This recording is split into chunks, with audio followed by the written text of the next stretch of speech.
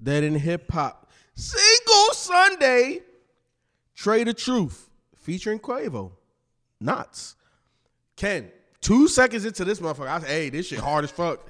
This shit, hey, the motherfucking bass ain't dropped nothing. Yep. I just heard, Trae say a little something, Quavo say a little something, they talking a little bit. And god damn, when I'm like, hey, look, man, I need a system back in my car, bro. For shit like this beat, Ken, this shit is hard as fuck. Yes, sir.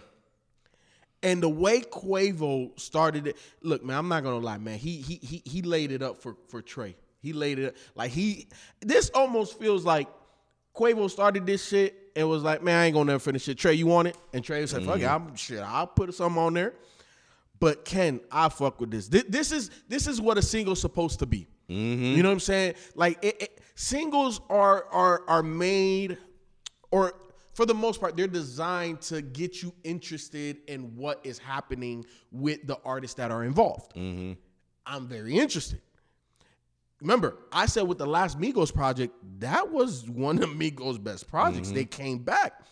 All three of them stepping up. They sound more mature. Trae the Truth is one of these artists, though, in my opinion. I don't love him. I don't hate him. Mm-hmm. He sometimes has standout moments, and then sometimes it's like, I could have did with or without him. It didn't really matter. This one doesn't necessarily sound like a Trae the Truth song, but I'm cool with him being on there. But there is one person I wish that was on here. Who's that? Duke Deuce. Oh my God!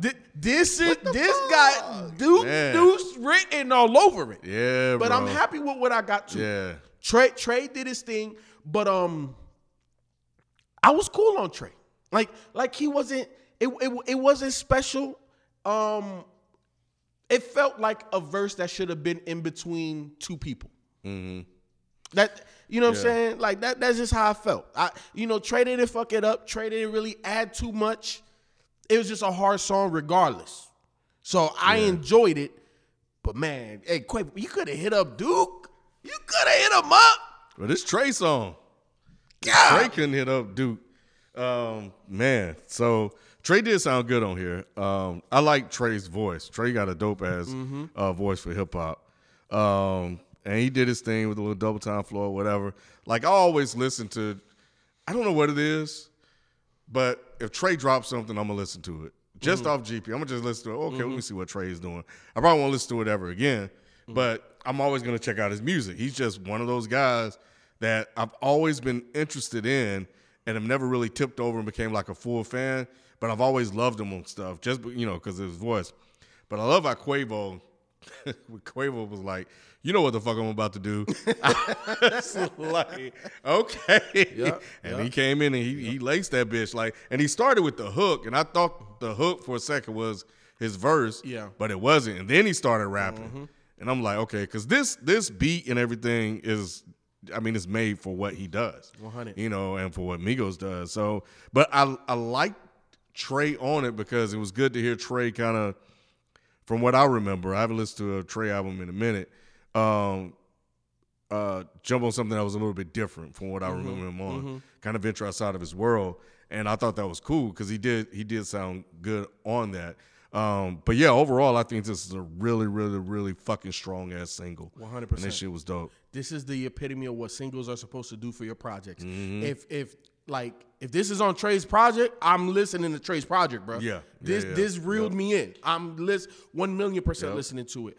And I'm not trying to be disrespectful when I say, other artists that could have been on it, should have been on it. But another one is Schoolboy. Schoolboy. I think Freddie could have did something crazy on this. There's so many. I feel like this should be a posse song. Posse cut.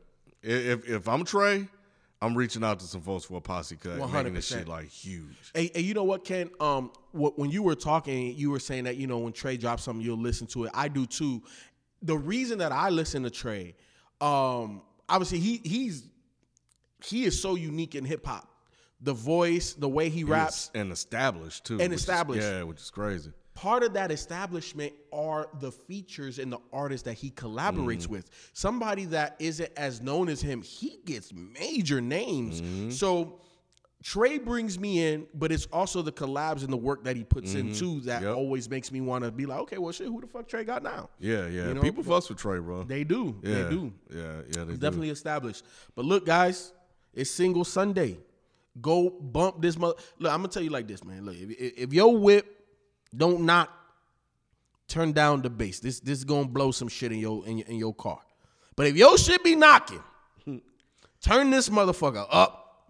This is pull up music. When you out with your friends and stuff, and I know it's cold outside, but you know, we black. You know what I'm saying? We Latino. Motherfuckers like to stunt on they shit. Put this song on when you pull up. I guarantee you niggas are gonna look at you. All right. Well, you already know what it is. Next Sunday, we'll be back with another single. We out. Peace. Peace.